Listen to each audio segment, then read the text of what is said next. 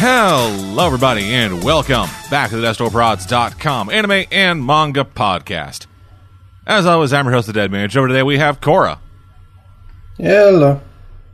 No Birdie this week. He's off being a responsible adult or fucking whatever.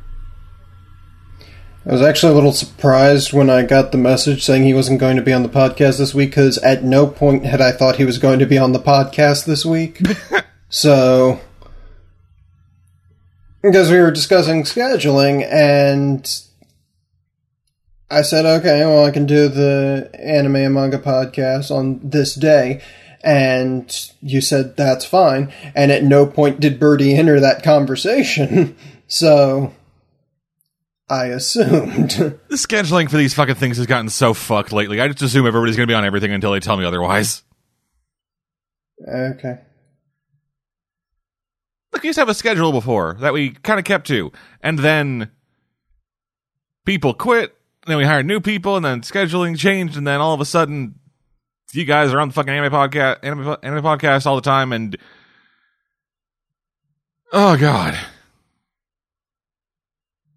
Well, if I remember correctly, it was Birdie had to quit the anime podcast, so I took his place, and then he started doing the anime podcast again when we, due to a combination of factors, not the fault of the new guy, but due to a combination of factors, he's generally been unable to do any of the podcasts, so Birdie started taking over again.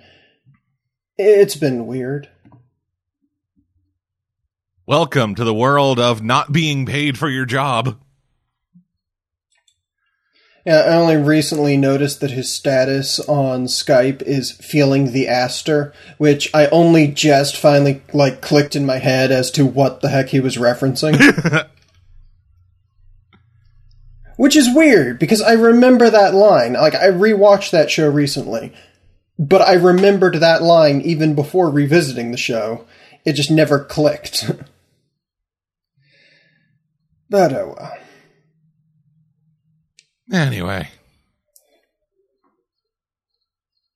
Kind of sucks that Birdie ain't here because I specifically read a thing because Birdie talked about it.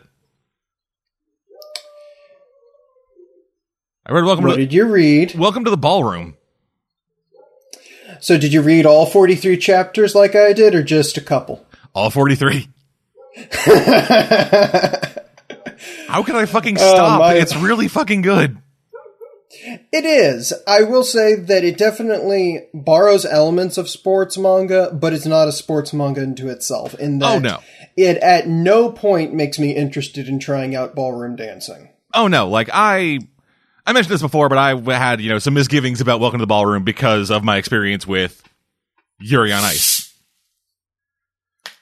Not the same thing in terms of tone, story progression, anything like that. It's just they are both quote unquote sports manga about sports that have highly subjective scoring systems. They're performance art based. Exactly. Athletics. Yeah, exactly. And with I get that. Yeah, and with Yuri on Ice, it was. They did just enough explaining for you to know that there are rules going on, but not so much that you could actually understand any fucking thing that was happening. Yeah. I say yeah as if I've actually watched any more than the first episode. A prime example of this but I understand. A prime example of this is during one competition, Yuri was sitting up against a person. That person did, according to the fucking commentators, the best of his career. Yuri went out there, ate shit head first right into the fucking barrier around the ice rink and won by a wide margin. Yeah. This don't give a fuck about how scoring works. They don't give a fuck about technical shit. This is all emotion. Yeah. They might get into it more in the future, and in truth, I wouldn't mind if they did, but it's not the... I don't know how to put it. It's not that it isn't the focus, but it's more a framing device for the characters. Yeah, this isn't about him trying to be. This isn't about main guy trying to be the greatest dancer ever. It's not about any rivalry in this. Doesn't feel like a sports manga rivalry. It's just It's just about the characters. There isn't really... I feel like a comparison could actually be made to Baby Steps in that regard, because if you ask me who the main character's rival is, it's like, well, I guess anybody he kind of lost to, but there's none of the cliche there. And in many ways, this is a story that primarily starts off because, yeah, no, this character just needs to find something to do. Yeah, and is there a stigma around ballroom dancing? I would say yeah. I'll admit that there is a connotation to it that I don't think it would get in the way. If someone told me they were into ballroom dancing or something like that, I don't think it would get in the way of me appreciating their interests, but I think it's fair to say that it is considered, as the manga itself puts it, kind of a stuffy and somewhat weird hobby. No, I get that, but it was it was early on, right after a main guy discovered ballroom dancing, and like the girl he was into was into ballroom dancing as well, and then the teacher walked by, it's like, oh, do you hear about that girl? She's into ballroom dancing. Oh, that's so disgusting. Yeah, that was a bit strange, I guess. Just like, it's not like she's out there fucking in twerk competitions. If the tango was something that people's minds jumped to more immediately, I could understand that. But in all honesty, the tango is not what immediately comes to mind when I think ballroom dancing. So yeah, I think waltz and step up to the streets. I don't get it. That was a weird moment. Yeah, I echo a lot of the points that Birdie made last time. Like, this artist is real good at intensity. Yeah. But this is gonna sound like a negative, but it really isn't. Guy's real great at intensity. Not real great at, like, flow of motion. Like, This thing, while it does have a huge amount of respect for, like, ballroom dancers and the actual act of ballroom dancing, there's no real choreography that I can see. It's just, it's kind of hard to get choreography across in a, like, static medium like manga. Yeah. But anytime he draws people dancing, it is more just intensity and emotion, and just there is movement happening. You don't necessarily know what it is, but it's fucking going. Yeah, I'm very fascinated to see what Production IG does with this. Oh, yeah. Because just due to the very nature of it being animated, it will be radically different. Yes. So, I'm intrigued by what they might do. And that's the other thing that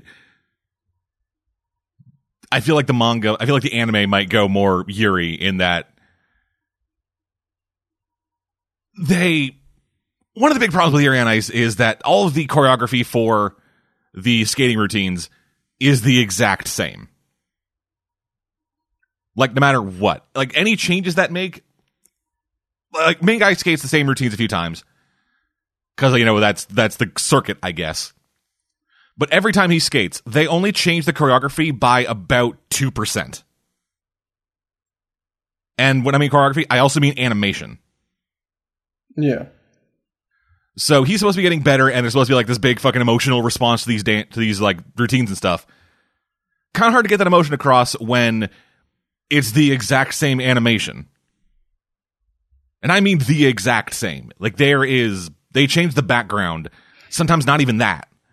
And they just run through that routine over and over again. And you're arguing that Production IG might not turn in the necessary variety of animation. I'm worried. It is a legitimate concern. I know Production IG is a fucking amazing production house. It's just the possibility is always there. Birdie was expressing the exact same concern, and then I said Production IG, and he's like, oh, you're right, never mind. That was like the entirety of my argument. Good studios can put out shit work. I don't know that they've ever... I'd have to really go and look. Have they ever turned anything that I consider to have lazy approach to implementing their animation? I really can't think of anything off the top of my head. I'm looking too. Because it's like, you look at Ghost in the Shell, which is, 10 years old? It fucking holds up. So it's like, let's see what we like animating like regular stuff and animating, I don't know, just animating potentially like national level choreography for ballroom dancing. I feel like it's more a choreography thing that I'm worried about than actual animation. Shield 21 might have had mediocre animation, but it's hard to say. That is, first of all, like 15 years old, and by everybody's account, kind of shit. Even the source material's not all that great.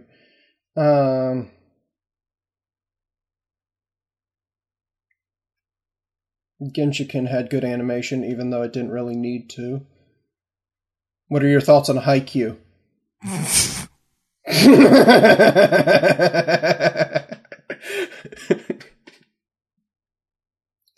There are a lot of stock assets they use multiple times. But they use them well. Not always. Multiple times where it's like, hey, Kageyama's going up for a set. Let's use this fucking dead-eyed fish face with him just hucking that ball up. They'll use it again, and again, and then never again. I am not saying anything that really diminishes my expectations. No, like, I am excited for this fucking show. They like Production IG is a great studio that has put out some amazing work. I'm still going to be fucking worried about how they handle choreography and animation for that shit. Because it is a legitimate concern.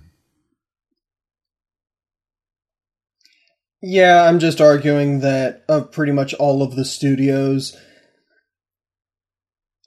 this is a concern that I suspect would exist with any studio, and the fact that it's Production IG kind of means that it largely... I can't think of any studio that would reduce my concerns more. Fair. Like, Madhouse has turned in more crap, in my opinion, than IG. So, I can't say them, because, again, I've watched plenty of Madhouse series that were not great. Yeah. Another thing that is just... I'm kind of getting a One Punch Man bit from this, in that I don't think the anime can ever look as good as the manga does to me. Like, even if it is the fucking most amazing production house that ever lived, I'll still be like, because there's a preview out now for the new show, and looks a bit too clean. Just comparison-wise, like direct one-to-one comparison, it is just a bit too clean. Which, I get that. And to be fair, it was about 30 seconds of the main guy like practice dancing in the fucking studio. So again, that's not really... I am kind of worried. But I ended up loving One Punch Man, so fuck it. I'll probably end up loving this too. Fuck it.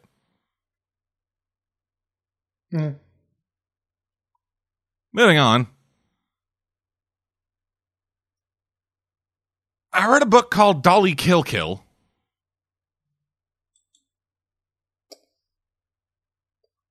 Okay. So, when I talk about those books that are about a weird apocalypse that's really horribly bloody and kind of perverted? You can just say, when I talk about manga. So Dolly Kill Kill is like one of those, but removing all the perverted and horrendously gory shit. Okay. So we have main guy's name is Aruma. He's on his high school baseball team, along with his best buddy and the girl he's crush on. Suddenly, a bunch of weird mosquitoes start invading the world, and when they sting you, you dissolve. Then these giant evil mascot people start showing up and sucking people into weird organ cannon things. Then everybody dies. Except they leave Sounds like a One Punch Man deleted scene. Kind of is. And so like the dollies, as they call them, leave like 1% of the world's population alive, and after a certain point, they just don't kill people anymore unless they are provoked. Aruma has existed. He is kept alive despite wanting to kill himself and putting a gun in his mouth every single night. He just is too much of a pussy to kill himself. So he goes out. Anytime people are fuck with him, he's like, yeah, fucking do it, dude. Let's go. Turns out he's magic. Because of course he is. Because the dollies have giant barriers around them that bulls can't get through. And he can just fucking go in and just punch them. Any weapons he use, they go through the barrier. There's the big fucking thing. I'm not going to sell anybody on this. I wasn't entirely certain whether you were trying to or not. I don't think I'm really bad at selling manga. I've realized that after a while. But I'm kind of really shit at like saying, hey dude, check out this fucking thing, it's really good, but it's got like all this is fucking wrong with it, but it's really good. But with this, it takes away what I didn't like about... It takes away a couple of the things that I don't like about the other series like this I have mentioned. Namely, all the weird perverted shit and just like the weird fetishization. I don't know how to say that word. Do you want me to say it? Fetishization? Yes. It's a fucking tongue twister for me. It takes away that of like both children and the gore. Like the gore is there, but it's more in a shonen manga sense of gore than this style of story gore. Like our main character gets... I'm really trying to figure out if I've ever read anything you recommended. Probably not. I really don't actually know. Largely because the things I recommend To be fair, yeah. Things I recommend are mostly like horror and quote-unquote horror. Yeah, you do tend to aim for not necessarily genres, but aesthetics that I don't tend to pursue. Yeah. But what I mean by like shonen gore is like a main character gets his leg cut off, and instead of being like this really detailed picture of like the exposed stump as blood just pours out of it and he's like fucking eyes bulging out of his face like he's having an orgasm, it is like, oh, I have this fucking evil face like I'm gonna kill you, and the leg stump is just a black thing with some like black liquid pouring out of it. More Full Metal Alchemist, less Hellsing. Yeah. And then from there, things get more shonen as the series goes on. Like we introduce these like this big selection of supporting characters. Of varying skill sets and power levels, and everyone's like, oh, we gotta wait for fucking Aruma to get here. He's fucking Goku or whatever. We get introductions to villains. It's a weird thing where as the series progresses, it gets more and more for a younger audience, but not, and I don't mean like, oh yeah, it gets more and more kiddie and shit. I mean, it gets more and more like mainstream. I understand what you mean. And that actually kind of makes it better. And also, so far, they haven't introduced time travel as an idea yet. So, fucking aces right now. Aces, Charles. Yeah, and like there is a bigger world going on around here. Like there is stuff we don't know, stuff that I'm kind of interested in knowing, but that if they don't reveal it, it won't really fucking break anything for me. Like I'm not gonna walk away from this unsatisfied. I came into this with an idea, knowing what it would be, and it wasn't that, and kind of exceeded what I thought it would be. Actually, can I ask a question? Because it's occurred to me I don't actually know the answer. Yes. You've seen Full Metal Alchemist, right? Yes. Okay. Just wanted to make sure. Yeah, I saw the original Full Metal Alchemist anime, I read all the manga, and then I've seen a couple episodes of Full Metal Brotherhood.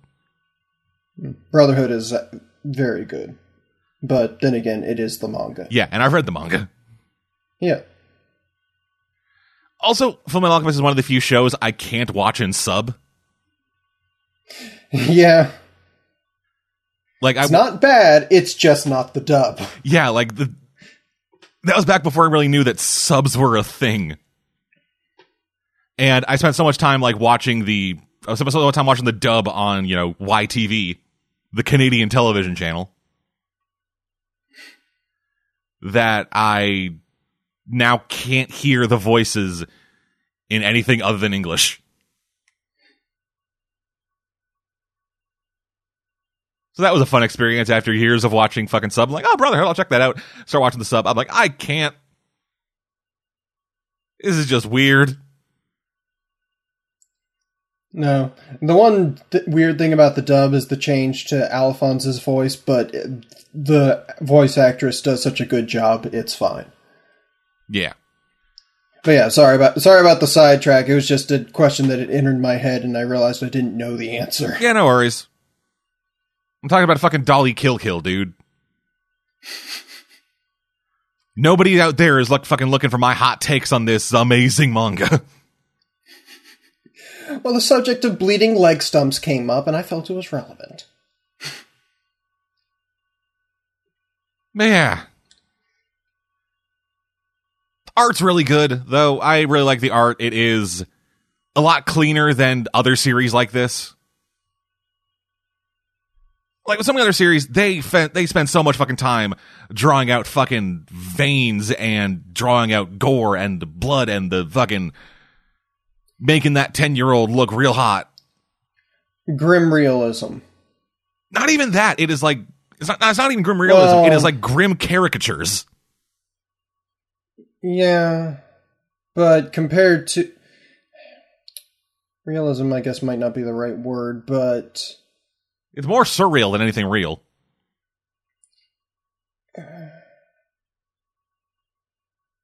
Yes, but it's still less cartoonish than the traditional anime style. Even if it's not aiming for realism, it's aiming for like Green Worlds, I could say is a bit more, closer to realism. But for something like fucking Magical Girl Apocalypse, that is straight camp. That is a fucking that is a man on the fucking pier drawing caricatures after he fell off his meds. Okay. The sort of image I have in my head would be, I guess, how should I put it? Gantz, maybe? I don't know. I'm trying, I don't read any of this crap, so... Gantz is closer to realism than anything else I've talked about. Okay. My mistake. Because, with that one, it is very much... Because with Gantz, especially with the artist, he is very much all right, people have these proportions, they look like this, they go like this is how people look. And he tries to keep everything within that level of... He tries to keep everything within those proportions, even when they are freaking the fuck out. Meanwhile, in something like Magical Girl Apocalypse, it is, all right, this guy looks like this, until he's freaking out, then his head grows to 5 times the size, and his mouth is all of a sudden curling up over his eyes.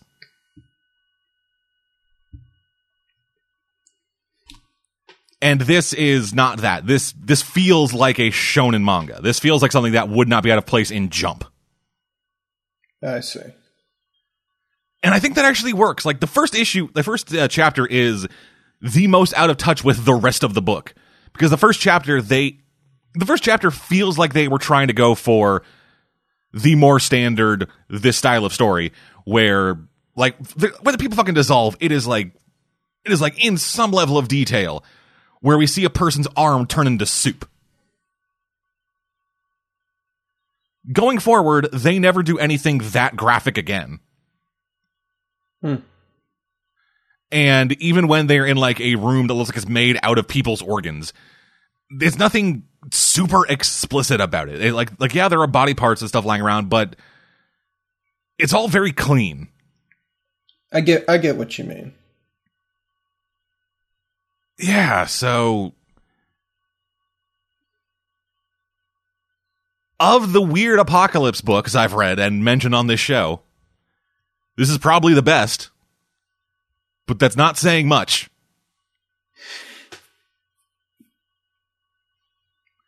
Moving on. It is easily the one you've made me the most interested in. Yeah, like if you read it, you might not hate it. Just that first chapter is a bit of a hump to get over. The first few chapters, actually, because while the gore and like the imagery of it never really gets to first chapter levels again, the feel of it and like the themes they're going for and the way the main character like acts and talks in the world and stuff, it does feel like those other books for the first few chapters. But after like chapter like 6 or 7 or so, it starts to get more. The tone. You're saying the tone gradually shifts, and it takes a little while for it to level out. Yeah. Okay. Once it introduces the second main character, I think the book really finds its stride. Anyway, then after that, I read one chapter 1 and one shot. The chapter 1 is a book that we had mentioned in news a couple weeks back. We Can't Study. It's a new book from Jump. Manga Stream's doing the translation of it, and it's fine.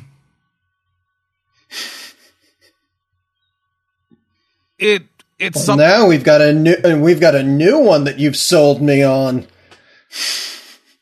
This is a book that I feel I would need to like hear somebody else like mention that it's good in order to come back to it. I see. Yeah, so main character he is trying to get into the his main character is trying to get into the like the fast track to college and stuff, the big special student career path at his high school. And he just kind of can't really do it because in the kind of the two main branches of subjects, like the literature side, English, Japanese literature, like Chinese literature, shit like that, and in the math and physics and science side, there are two people who are so smart in each of those subjects that they make him look like an idiot, and he is considered a genius. So on the one side, we have a girl who is very quiet, reserved. She is kind of almost robotic in a sense, and she is able to do advanced mathematical equations in like less than a second.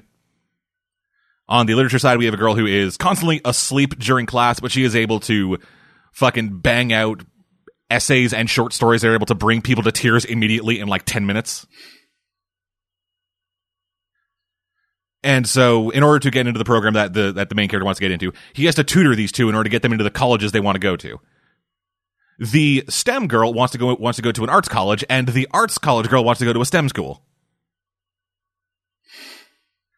And they are both idiots when it comes to the other subjects.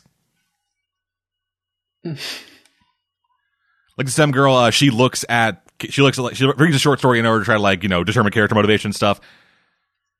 And she tries like a mathematical equation to figure it out and just fails, like things catch fire and everything.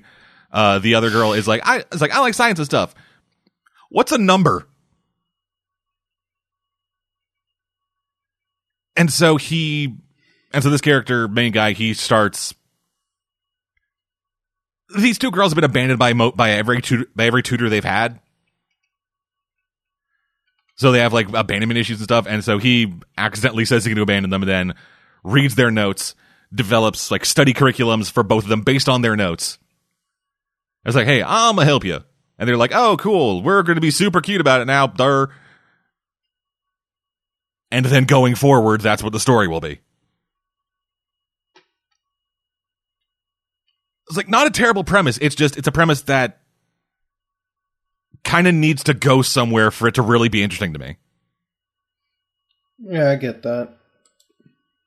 Art style wise, it really reminds me of The World God Only Knows, that weird harem series.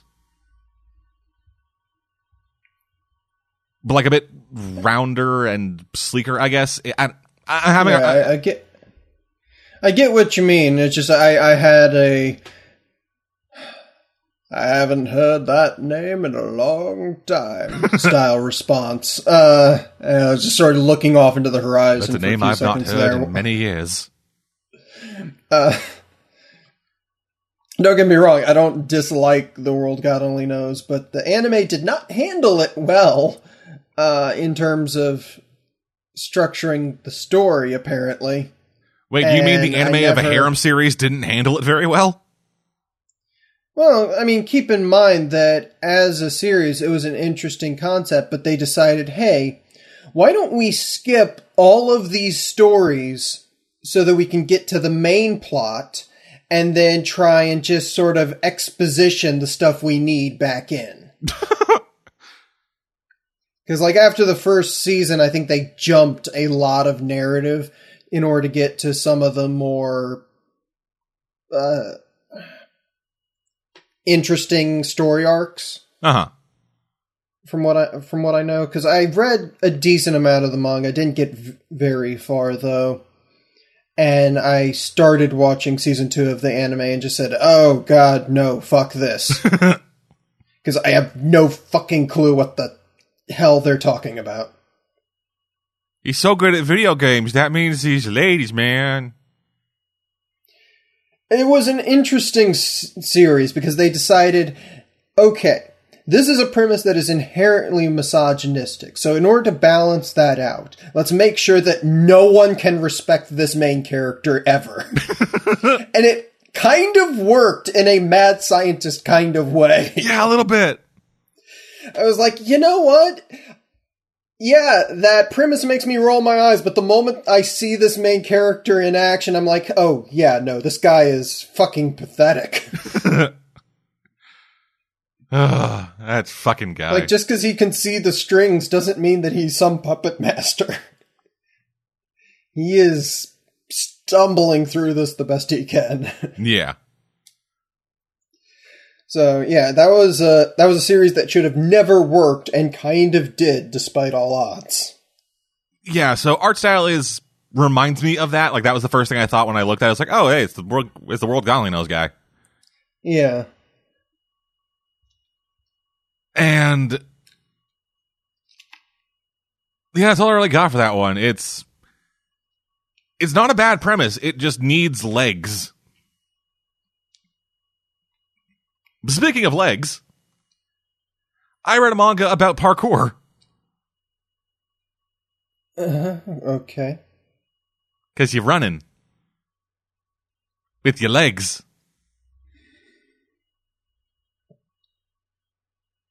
Anyway, it was a one-shot. It's called Skyaways, and it's Skyaways with a possessive apostrophe S. There's nobody in it called Skyaway. So fuck it, I guess. That title's just stupid. So it's in a city, it's like a fairly big city. The middle of it is, big, opulent, everybody's fucking amazing, and then the outskirts of it is a slum where no cop has jurisdiction except for fancy cops. Dystopian free running. Pretty much, yeah. Oh my god, it is Mirror's Edge the manga. A little bit. So starts out with two parents talking about their daughter. He's like, oh yeah, she wants this thing. Oh, she can't for the fucking money or whatever. And then cut to somebody in a mountain of teddy bears that are covered in diamond necklaces. Because, opulence. Yeah. At which point, a man in a windbreaker with ski goggles on and an ice axe grabs one of the teddy bears and jumps out a window. Fair enough. He then parkours like a motherfucker. And he gets to the slums. Then we meet one of the fancy cops who also parkours. But she parkours for justice and the fucking people, the rich assholes living in the high rises. Turns out the two of them are bros and have been friends for a while. They used to run together when they were kids, but now one of them is a Robin Hood and the other one is a fucking narc. It turns out the guy stole a teddy bear to give to the girl because it's a fucking birthday present or whatever.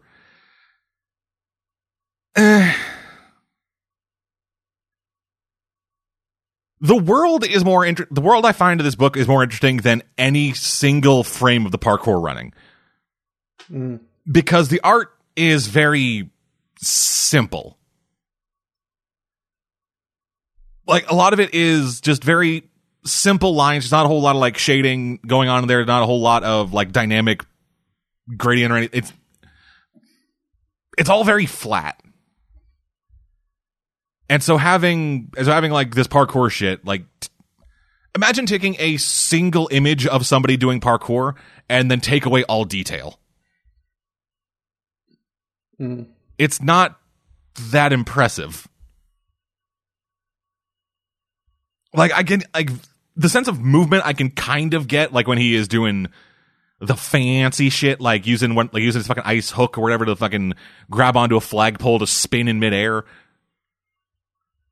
Running on wires and shit. Like, that I can get what they're doing. It's just none of it has any energy to it. The world, though, I do find interesting, especially in the slums, because in the slums there is this whole other... There are, like, multiple other stories going on in there that we see. And then every single time, what will happen is they're in the middle of doing their thing, and then the fucking hoodie parkour man and the cop parkour lady are running by. It's like, oh, it's those twos again. I wonder what they're doing. Like there's this fucking bit where we see, like, 5 dudes with fucking assault rifles and bandanas on about to go fucking, like, raid a cop place or whatever. And I look up, it's like, oh, it's those twos again. What are those crazy kids up to? Oh, well, let's go murder some cops. And I just like that. It is this kind of whole other world that while there wasn't a whole lot there was, like, the sense that things were happening there separate from our main two, but our main two are still, like, a really big part of the world. I like the way they set that up. I like the way that all played out. I just wish it was more interesting to look at. Yeah,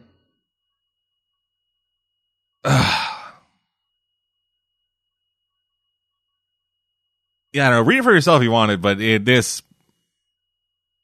I could not really see this being turned into a full series.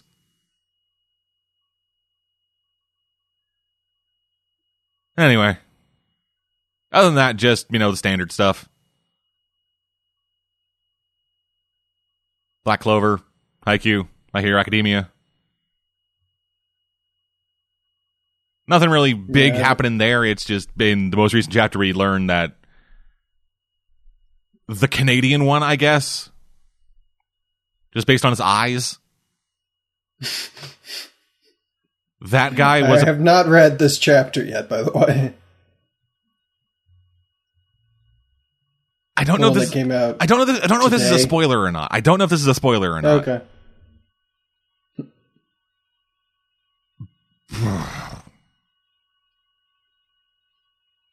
It's not really a big reveal, but it's revealed that he was the front runner to get All Might's power. He was the one. He was basically like before All Might met Deku. If he never met him, this guy would likely have All for One. I mean, One for All. Yeah. Yeah, and then we met All Might's old sidekick. Shenanigans are going to happen with him. Yeah. That's all I got. Okay. I don't have too much. Like we mentioned, I did read all of that's available of Barum e Yokoso.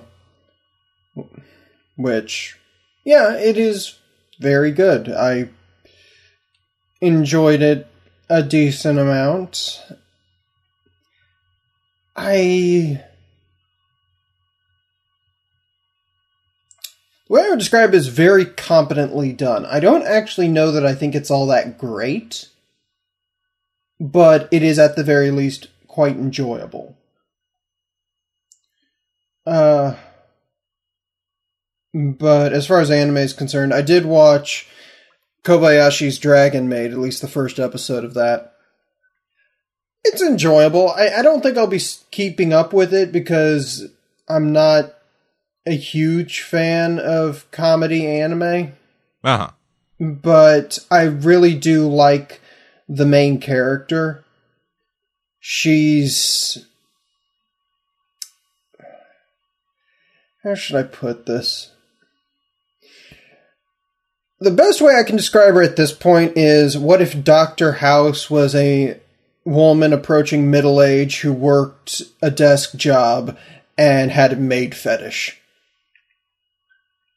And that might actually sell the series more than I intended to. But yeah, that combination of factors. It's really not. I'm just trying to wrap my head around that idea. She is kind of not necessarily antisocial. She's just sort of irritated by most people to some extent, from what I can tell. And she definitely is. For example, early in the episode, the idea is presented to her of simply riding the dragon to work every day, which she very quickly determines will not fucking work because it's just very difficult on her back. She's like, no, I can't do this. Is she popping Vicodin? Nope, but just that general curmudgeonly attitude is what leads me to say, yeah, there's a mild similarity there. And they don't reveal the whole maid fetish thing until maybe like 2/3 of the way into the episode, where she goes out drinking with one of her co-workers, and the dragon maid ends up tagging along because she suspects that the co-worker is trying to take advantage of Kobayashi. Uh-huh. And no, it turns out that he just gets her slightly plastered, and then they talk about maid stuff. And the reveal works rather well. Because there's that moment where she just kind of lets go of everything and starts criticizing the dragon maid and breaking down her attire and everything and explaining why you need to commit yourself more to this. And the coworker's right there with her saying, yes, I completely agree. And then you need to do this. And the reason it works is because the drinking conversation starts out just about workplace stuff. And the dragon has no idea what they're talking about. And she very quickly realizes she has no way of connecting with any of this. And then they get plastered and the conversation jumps to maid stuff. And the dragon realizes she has no idea what they're talking about and has no way to connect with any of this stuff. So it's got good comedic timing. It's got a good sense of humor. The dragon calling up one of the other dragons using magic to ask how best to help serve someone, and the answer just being, kill them all. That's amusing. It definitely has a nice sense of humor, and the characters work pretty well, but I don't know that I'll be coming back to it too often, because again, maybe once it's all aired, I might return to it, because, again, comedies don't tend to have that I need to watch the next episode right now mentality. Yeah. So there's always that chance that you just won't come back to the next episode. Uh-huh. And so I might wait and see on that, but it's at the very least enjoyable. I think it's pretty good. I'm still watching Yojo Senkai, which I talked last time about how this show buried the lead. Yes. Like, really badly. Yeah. And it really is just hitting me how bad a job they did with that. Because after the first episode, almost everything is narrated by the main character. It's her analyzing and breaking down situations, figuring out how to play stuff to her advantage. The first episode does not have that, and it is far less interesting because it doesn't have that. Okay, I don't know if I heard this wrong or you said it like this. Analyze? I said analyze. Okay, yeah, I spend a lot of time watching porn. Okay. Anal. Eyes. I don't know. Analyze. It's, my head went there. Sorry. It just happened. Okay. I shouldn't have brought it up. But I will admit, that oddly does transition to one minor question that I did have pop into my head, which is, what happens when the main character reaches sexual maturity? Does her previous life alter what she would find attractive? Oh, yeah, that is... I don't really care to get into that too much because I think she's 10 or 11 at this point. Yeah, in the show, yeah, I know she's a child. That is, we don't talk about that with children. But that is an idea. That is an idea that they could do something with. Yeah. But God, that'd be weird. It's interesting because on one hand, she's trying to work her way up through the military. She is trying to curry favor with a variety of individuals that are higher ranking, and at the same time is desperately trying to avoid the front lines. And also, there is a bizarre moment. Also a 45-year-old man? Yeah, I think he was in his 30s when he died, but yeah. Still. Yeah. Has all of the knowledge, and there's a lot of moments where what she's saying and what she's thinking are so radically different that it's amusing to watch that juxtaposition. Which, again, first episode had fucking none of that. But there's a moment where one of her superiors reveals to her that they have decided to try and implement her idea of a mobile mage battalion that would serve to essentially perform guerrilla tactics. Yeah. Because she revealed her belief that this war that they're involved in could develop into a world war.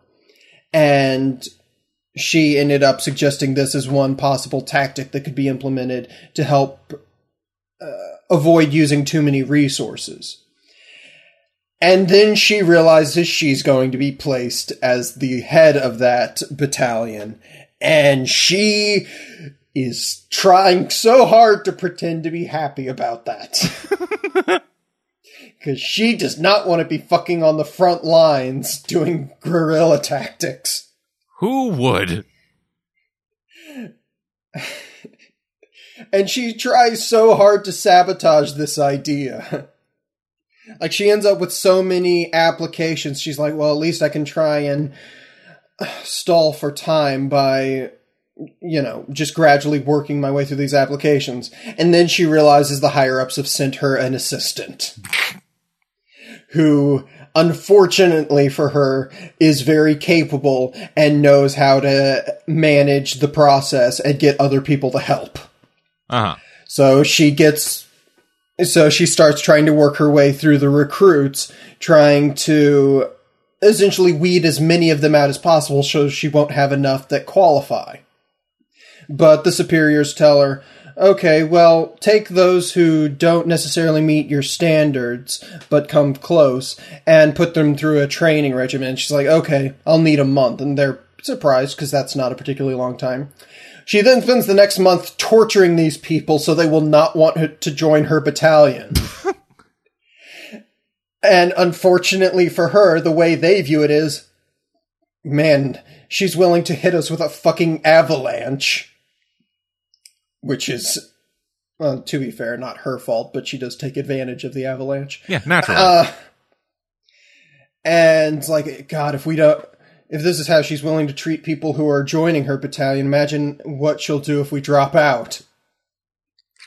And much to her shock and horror, everyone makes it through the training. So I really love this juxtaposition of her stated goals and her intended goals. Yeah. But in that I enjoy that, it becomes all the more bizarre how crap I thought the first episode was. Because in theory, you could say, oh, it's there to let us see how everybody else views that character, and then they'll pull the rug out from you with the second episode. But you get an idea of how everybody views this character in every episode. It's not like it's... You understand how this character is perceived. Yeah. So, I do not understand the point of that first episode. But yeah, I'm also still watching Aka, the show about government bureaucracy. Which I finally figured out why I did not like just saying Aka. I kept calling it ACCA. And it finally hit me. Aka in Japanese, of course, means red. But when I hear Aka, my brain connects that to infant. Because Aka-chan is a infant or baby in Japanese. And I finally realized why I thought the name sounded so silly. So whenever I heard it, I was somewhere in the back of my head, I was like, oh, baby. And I did not realize that until recently. Yeah, governmental baby oversight. That's gotta be a series, right? Like series of like children being bureaucrats. I'm sure. I don't know. I might have been one of the seasons of The West Wing. But I'm still really enjoying the show. I do respect the fact that it might not be for everybody. I know that Birdie did not particularly care for it, but I enjoy its developments, its characters, and its sense of humor. I will admit the characters have a tendency to be relatively dry, at least the primary ones, but I don't mind that. So, I really... I don't know what to say to either sell it to someone or to establish whether or not they'll like it. It's a bizarre situation. Because... A situation I find myself in all too often. Yeah, I would recommend checking out the opening either way, because I think some of the visuals in that are brilliant. And I was actually counting the number of cuts that are present in the opening. And there are a decent number towards the end, but it takes a while for them to start showing up, and the transitions that they use are very effective. Because as far as sheer cuts go, there's probably like maybe as many as 15, which for an opening is actually relatively small. Yeah. And I did watch the ending. I don't know why Birdie disagreed with my statement that it resembled the aesthetics of Gankutsuo's opening. I really do see it, but I don't know. But yeah, I recommend it. Its visuals are interesting. I like its style and the characters, so I would definitely say that it's worth checking out. It's at this point I would say that Yojo Senkai is catching up as being one of the best series of this season, but I think that Aka remains probably the best. So, okay. Both of those I think are definitely worth checking out. Kobayashi's Dragon Maid, maybe not as much, but definitely not a bad experience to watch it. So, that's what I've been checking out. Okay, then. So, Death Wrote and Watch and Read, and then on to news. First up, in the second light novel adaptation of My Hero Academia, it was revealed that the second season of the anime by Bones will be coming out on March 25th. That is a not insignificant amount of time ahead of the usual April release schedule for spring season anime. Which reminded me that there is a spring season coming up. And I had not yet checked out the Narragate giant image about what's coming. which includes a show I had never even heard of called Adam: The Beginning, which is a prequel series to Astro Boy. Yeah, I would think so. Like the thought that went through my head is like, Adam, is it? Yeah, it's Tetsuwan Adam. It is about Tenma and Chanamizu making a robot that is the precursor to Astro Boy. Also, new season of Natsume Yujincho. I actually think I need to finish the last season. And then other shit, which we'll probably talk about when the season actually begins. Yeah. Anywho, moving on. I usually wait till random curiosity starts previewing stuff to really try and figure out what I'm going to check out. Yeah. Anyway, moving on. So Crunchyroll has announced that, well, first, it has surpassed 1 million paid subscribers, which is great. Crunchyroll is a really good service, which you check out. But with that, it has also announced that it will be starting up its own convention called the Crunchyroll Expo.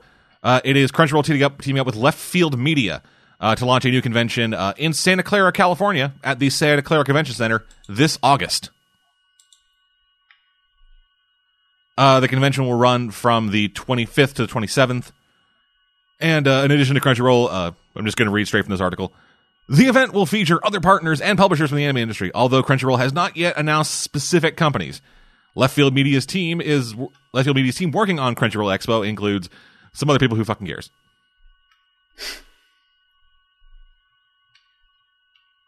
Yeah.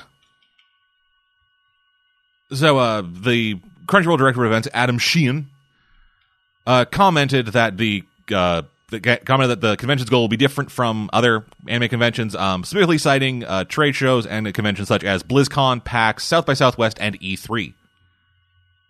Sheehan said regarding the event, "You're going to see some things that have not been done before at anime cons. Some things that have been done, but we're going to do it differently. And some of the fan favorites that people continue to enjoy will be brought back in either in different ways or more broadly and more extensively for the fans."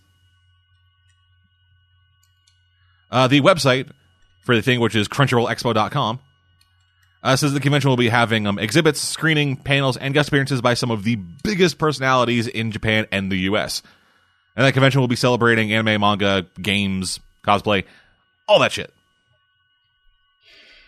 This can go one of two ways, because on one hand, it could add some degree of, how should I put it, artistic credibility to anime, which I wouldn't necessarily say that should be a major priority, but it's not a bad thing to gain.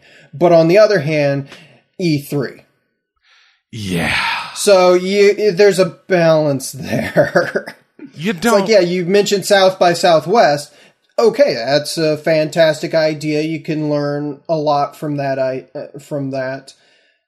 But then you have E3. Things like E3, or other comparisons could be made to various other gaming journalism events. Because gaming journalism does not handle events well. I feel like this thing shouldn't be a trade show like E3. Yeah. It needs to be like an actual convention along the lines of like PAX or BlizzCon. Like those aren't like those events aren't like, all right, so we're gonna have the fucking press come in here, we're gonna show them all these game stuff. It is like, hey, fucking the people, get in here and play this shit. It's cool. Maybe, and they have, but and they again, have they could also aim a little more for South by Southwest. There's a balance that can be found, but yeah, if we hear at any point that the Schick Hydro is going to be sponsoring this, I'm going to just say, okay, burn it to the ground. They need to start over. Yeah, I can't wait for Jeff Keighley's live reactions to this shit on GameSlice. Anyway, final thing. The Shogakukan Big Comic Superior magazine revealed that they'll be having 2 new manga titles launching in an upcoming issues of their magazine. Both of them by people who According to these articles on fucking Anime News Network, are people of note. So the first one is a new book from Shuzo Oshimi,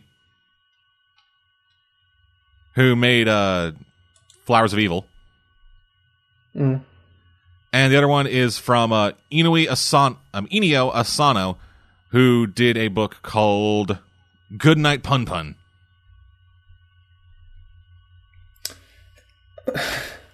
Okay. Apparently that's... I know apparently Flowers of Evil, but never heard of that second one. Yeah, so the first book, the first new series will be coming out in the February 24th issue. It will have color opening page and have the issue's front cover. It is called Chi no Wadachi, roughly translated as Blood Furrow. The magazine teases the manga as such. The illusion of that person leads me astray. Mother and son, this is the ultimate favoritism. That tells us nothing. But it sounds appropriate, given that this is the person who wrote Flowers of Evil. Yeah, the one from Inio Asano is called Reiraku, roughly translated as Downfall. And it is teased as such. This story will show the... 99999! Sorry, couldn't avoid a Downfall reference. This story will show the drifting soul of a lone manga artist whose heart has been used up.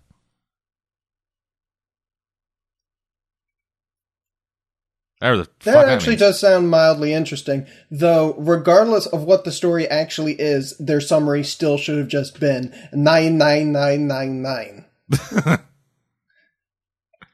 Because it would be too perfect. Yeah.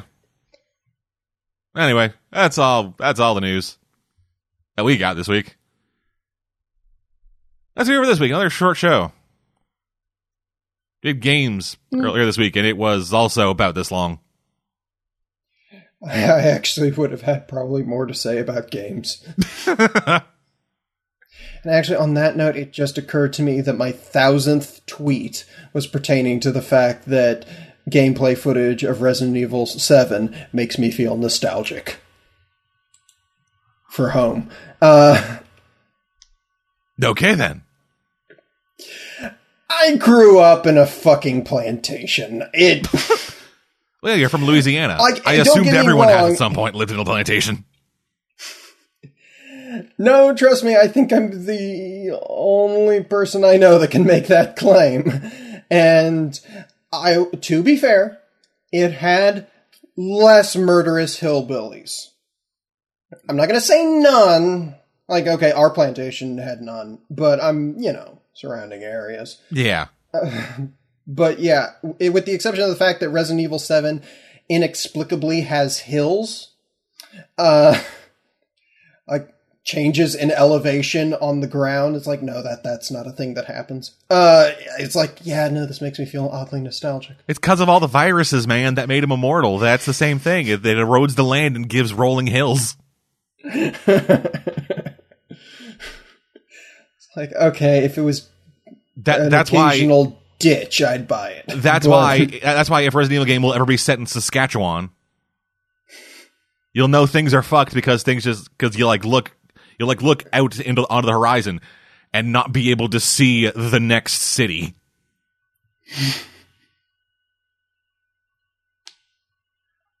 There's like a news report will come up like, in other news, strange rocky outcroppings have been appearing all over Saskatchewan and the rest of the prairies.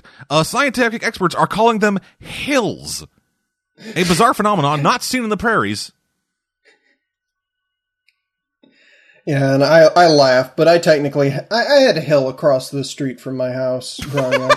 I mean, okay, technically they called it a levee, but, close enough. Just... I feel like I've been taking hills for granted.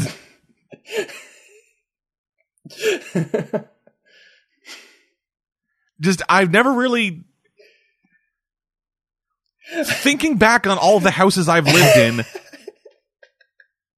The outstanding feature in my memory is not, there was a hill across the street. And to be fair, okay, it was a levee, but still. Thank y'all for joining us. No, like, small history factoid that I think might amuse you. In New Orleans, there's something called Monkey Hill that's located in the zoo.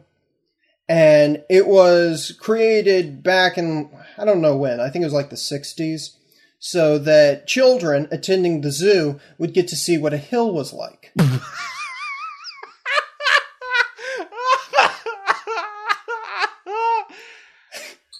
Aren't you glad that I included that factoid? Was it a big attraction where, like, people being pulled in like, Mommy, I want to go see the footage. hill? No, they have footage, like, from the 60s of kids just being amazed.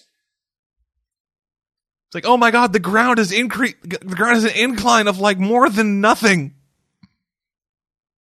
Yeah. What is this demon magic? Yeah, just about. That accurately describes the reactions of the kids upon seeing a hill. Were any of the parents worried that having hills in their town would, like, bring about the fucking big city corruption or some bullshit? It's like, these hills are going to lead the children right to Satan. No. There is a reason why, like 2 months back or so, I did tweet an image of, like, the fog in New Orleans with the title, "Welcome to Silent, Complete Absence of Hills." Welcome to Silent Plain. It's what you get when you try and build on swampland. That's going to do it for this week. Yep. Thank y'all for joining us. We'll be back in 2 weeks' time with an episode of the DestroProds.com Anime Manga Podcast. In between now and then, though, we're going to be having our regular run news, baby reviews podcasts. Ow! Cans of bullshit, but until then, I'm dead. And I'm Cora. And we'll see you guys next time.